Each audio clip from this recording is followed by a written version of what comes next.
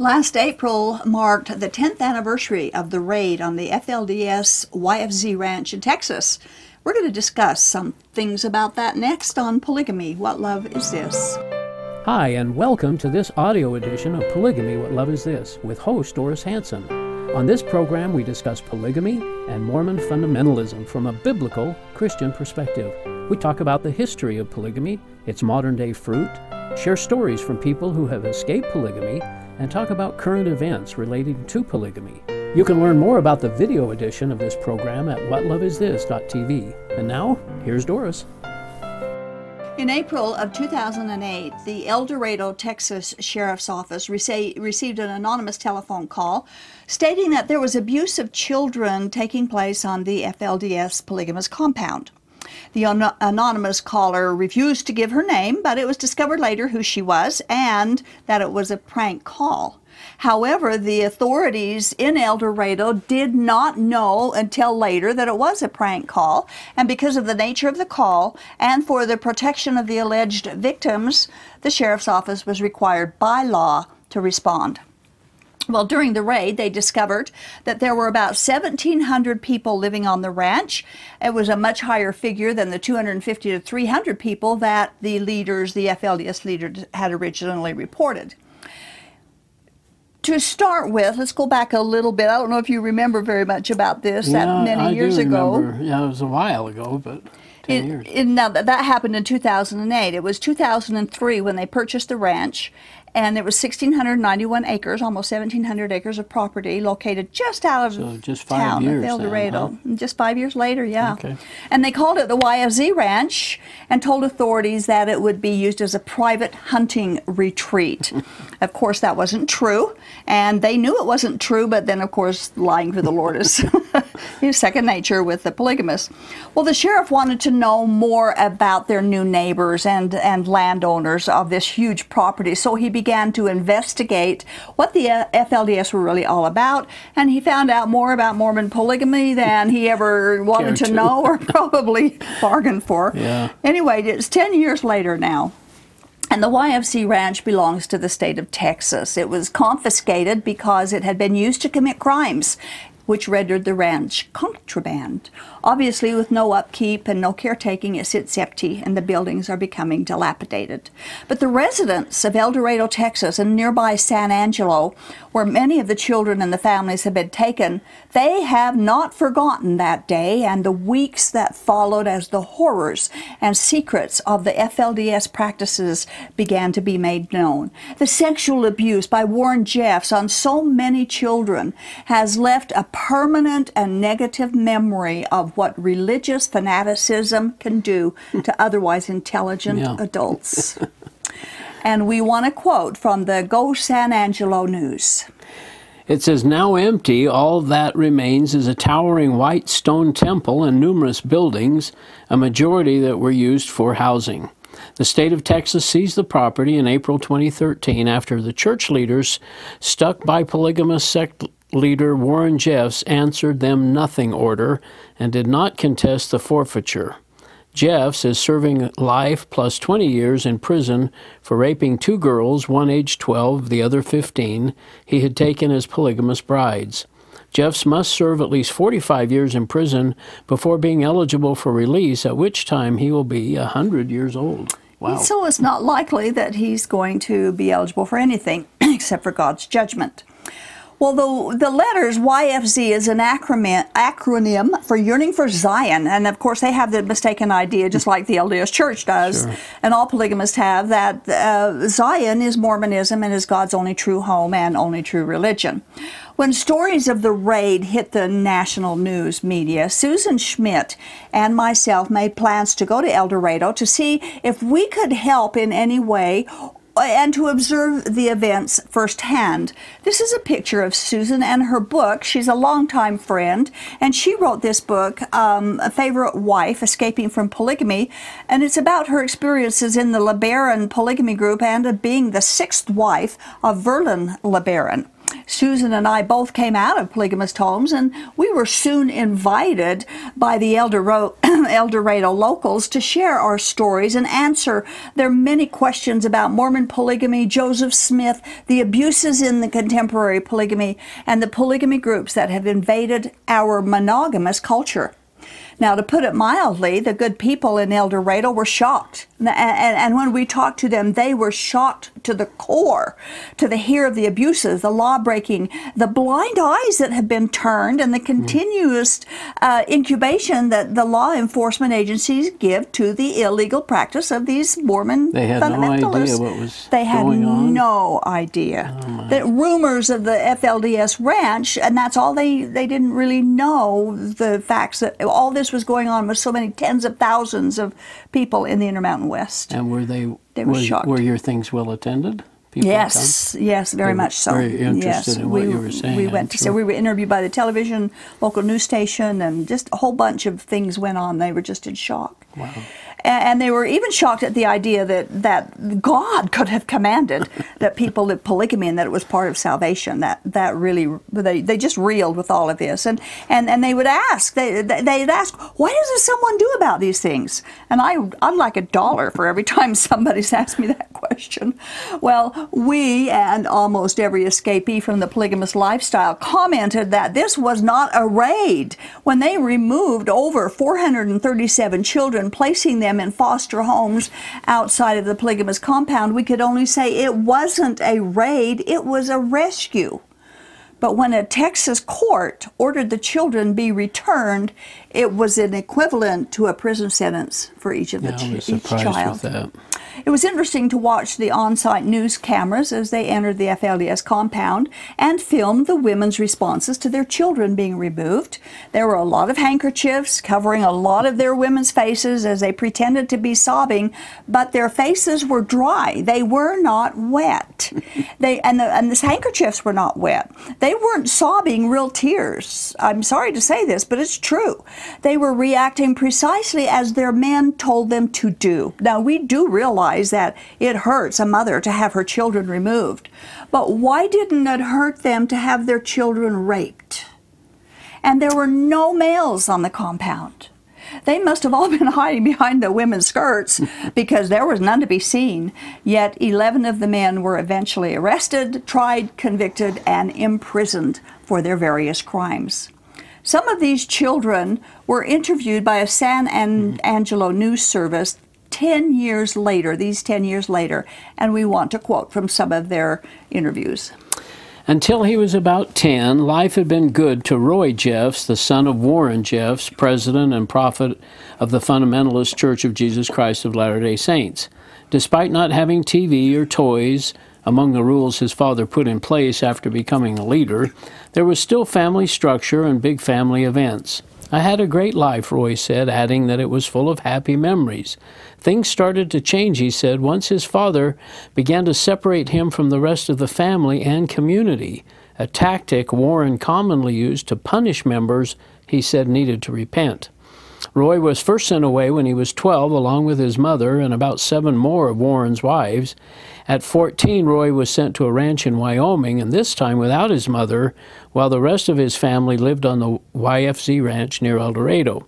I didn't have any other kids to grow up with in some of those crucial years, he said, despite having 54 siblings. Which is interesting because, and we'll talk about this in a little bit, Warren Jeffs was sending people away all the time. So it wasn't new for them to be sent away. As a punishment, usually? Well, as a punishment and to repent. So when the authorities came in and took the kids off the ranch, they were used to it. I mean, it wasn't as horrible as the public wants to paint it out to be because they were used to that kind of treatment. Oh, interesting. Now, Warren Jeffs, like many of the Mormon religious leaders, have mandatory confession. And Jeffs would hear detailed confessions of his congregation, and then he would tell everybody in their meetings that he could read everyone's minds. And they believed he could. Well, Roy, the one you just read about, said that it wasn't until after he left the FLDS in 2014 that he realized his father could not read minds, that he just knew everything about everybody because everybody confessed everything to him. So we have another quote from the Go San Angelo News. That's so funny. The chaos brought by law enforcement's 2008 raid on the YFC ranch, which separated family members, was something Roy was already familiar with. We'd already been put through that kind of situation by my dad, he said. Roy was able to reunite with his family, returning to the ranch in December '08, when all of Warren's family was sent there.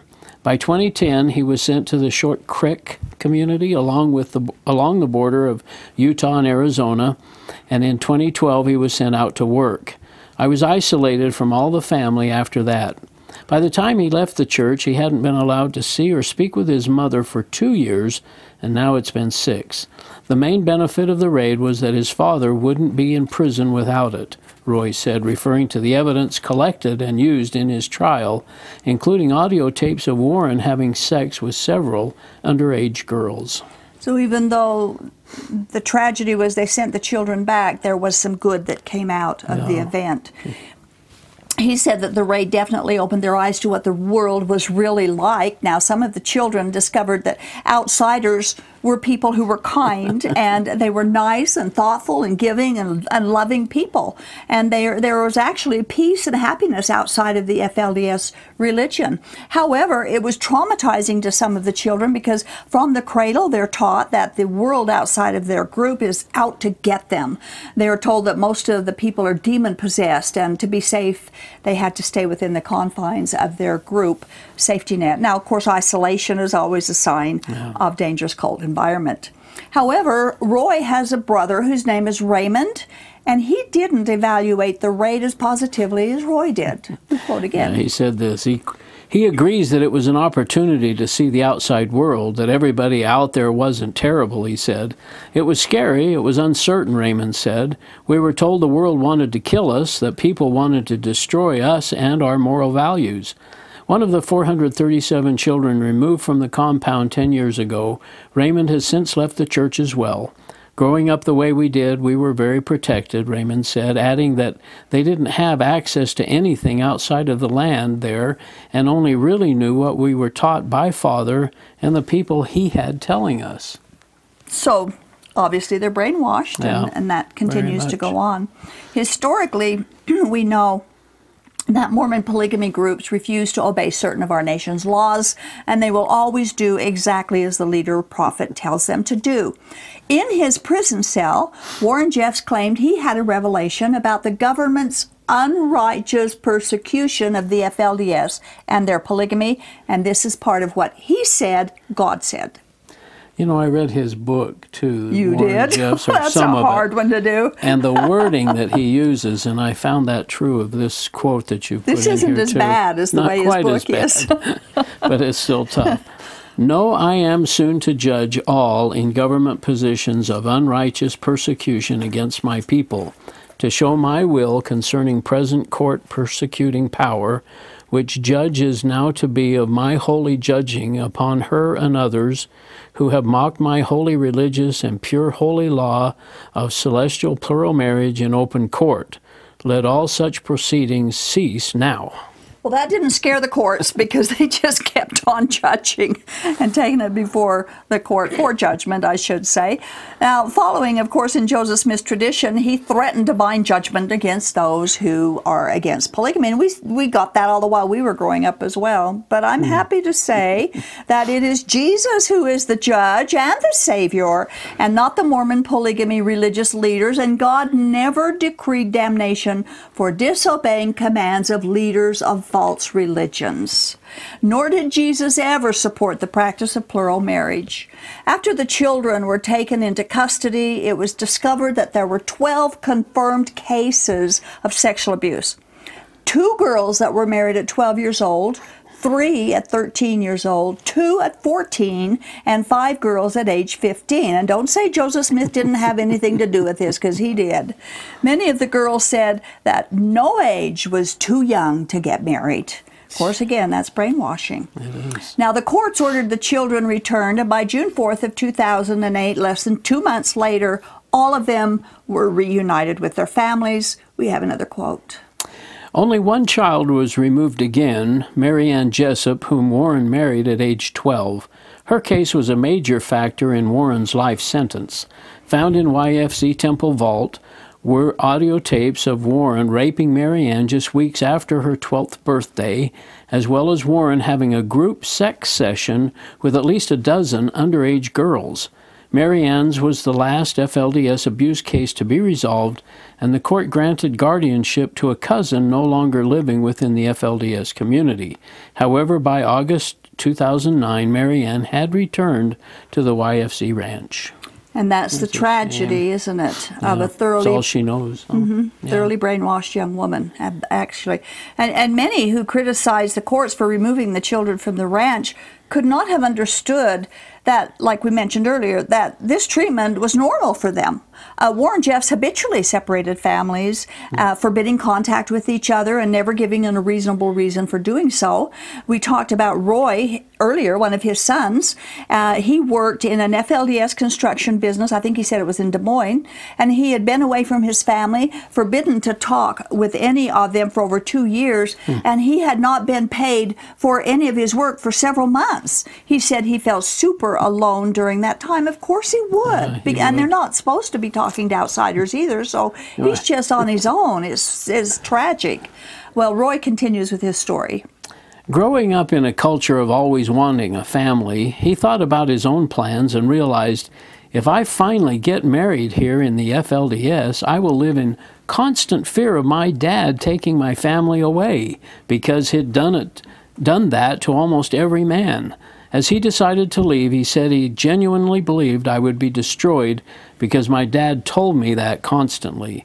But a shot at happiness before death outweighed the eternal damnation part. And I know what that means. Because that's what you went through, exactly. And that's what almost everyone who leaves polygamy has, that with same that threat motto. over their head that they're going to go to hell and God's going to forsake them. And exactly. So sad. So he did leave, and after he left, he still believed that his dad was who he said he was. Roy even saw some of the evidence that was used against his father in his trial in Texas, but reasoned that it was just fabrication. It was very difficult to let go of what you've been brainwashed with all your life. It is hard to let go. Well, I know how hard it was to leave Mormonism itself, and polygamy Mormonism is just another layer. Yeah. It's so tough. It is hard. And you've been isolated, too. In Mormonism, at least, in main Mormonism, we're at least out in the world and seemingly... Somewhat, but you're still in the Mormon world, especially in Utah. But not quite as isolated as... Well, Roy's belief about his father had to change when 3 of his sisters left the FLDS, and this is why. That belief changed, however, after his 3 sisters left the church and told Roy about being sexually abused by their father. The kind of pedestal I had him on kind of disintegrated, he said. Roy said he was also sexually abused by his father. This is terrible.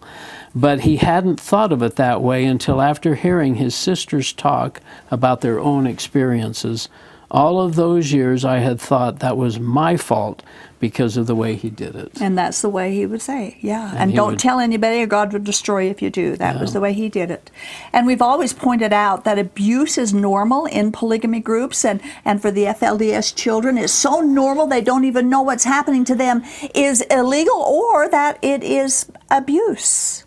Of course, as every escapee says afterward, leaving the polygamy groups opens up a whole new world, and you enjoy and embrace freedom you never had before. That is something, I'm telling you.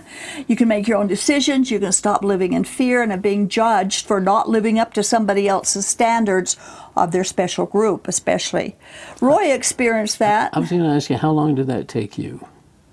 To get For which part? To get over, to feel like I can make my own decisions. Oh, my word. Stop living in fear. It took, I can't even tell you, a decade or more. Yeah, a long time. It was a gradual thing, too. It wasn't an overnight thing, obviously. I just got a little more confident, a little more confident, and competent, too. Praise God you were able to do that. Oh, yeah. I do praise God for it. You know, Roy experienced the joy of the freedom, as did his brother Raymond, and as many others who have left polygamy. The YFZ Ranch raid at least gave the children first-hand knowledge that everyone in the outside world were not hateful, and most of them were loving and kind and not condemning. They also learned that it's okay to play with toys, to play outside instead of work all the time, because Warren Jeffs had not allowed toys or pets. While in protective custody, one report said that some of the 5-year-old boys would get up before 5 o'clock in the morning and get all dressed and then go ask where they were supposed to work that day. 5 years old. So they were trained. The raid uncovered evidence of widespread sexual abuse, Warren Jeffs and others taking teenage girls as plural wives, and it led to the arrest and eventual conviction of Jeffs and 11 other men. They were convicted on various charges, including child sexual assault, bigamy, or performing unlawful marriages, and received from as little as 6 years to as many as 33 years in prison. And of course, Warren Jeffs will be spending the rest of his life in a prison in Texas. Now, at one point, authorities reported that of 53 girls found at the ranch from ages 14 to 17 years old, 31 of them were either pregnant or had given birth. Oh my goodness. That's a lot in that age group. Oh. Since the raid, there have been several books written by ex-FLDS members exposing to the world details of the atrocities and the sexual assaults and the mistreatment that the patriarchal FLDS leadership has perpetrated on their members. Although we do hope and pray that they will seek the truth of God and His forgiveness, we are also grateful for the justice that was finally meted out to at least some of those criminals. And finally, ex-FLDS Brenda Nicholson, whom we have quoted on this show at times in the past, she writes so well, and she writes her thoughts of what took place in the group in her end of the world, in her part of the story. And she wrote some of her thoughts about the information that was discovered during the YFZ raid.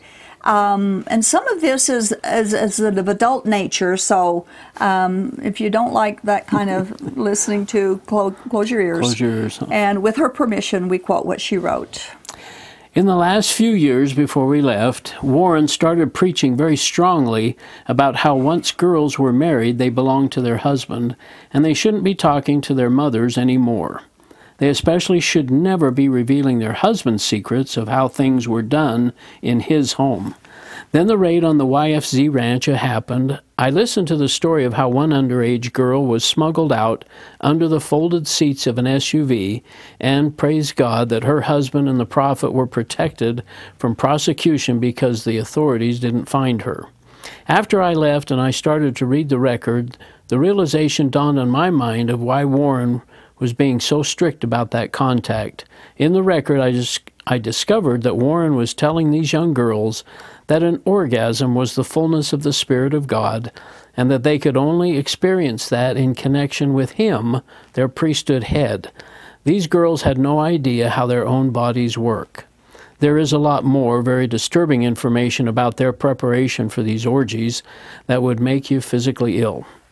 Some of these girls wrote confession letters to him asking for forgiveness for their weaknesses in feeling uncomfortable with what he was having them do.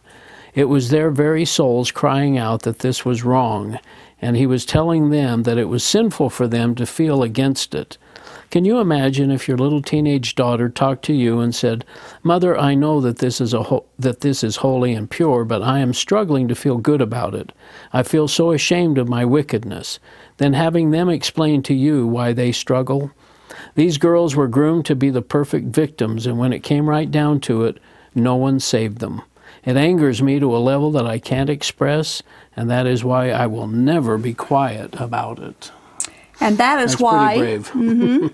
And that is why we will continue to ask the question, polygamy, what love is this? We won't be quiet about it either. That's why we do what we do. Well, and you've had all those experiences yourself personally, so you know that. And plus you've had so many respond to you over the years. And as people started responding, especially when we first started doing the show, and I thought, and I had the audacity to complain. What I went through was nothing compared to what some of these people went through. Wow. And as she writes this up here earlier in the letter, she said that they tried to smuggle this young girl out and hid her under the folded sheets in the SUV.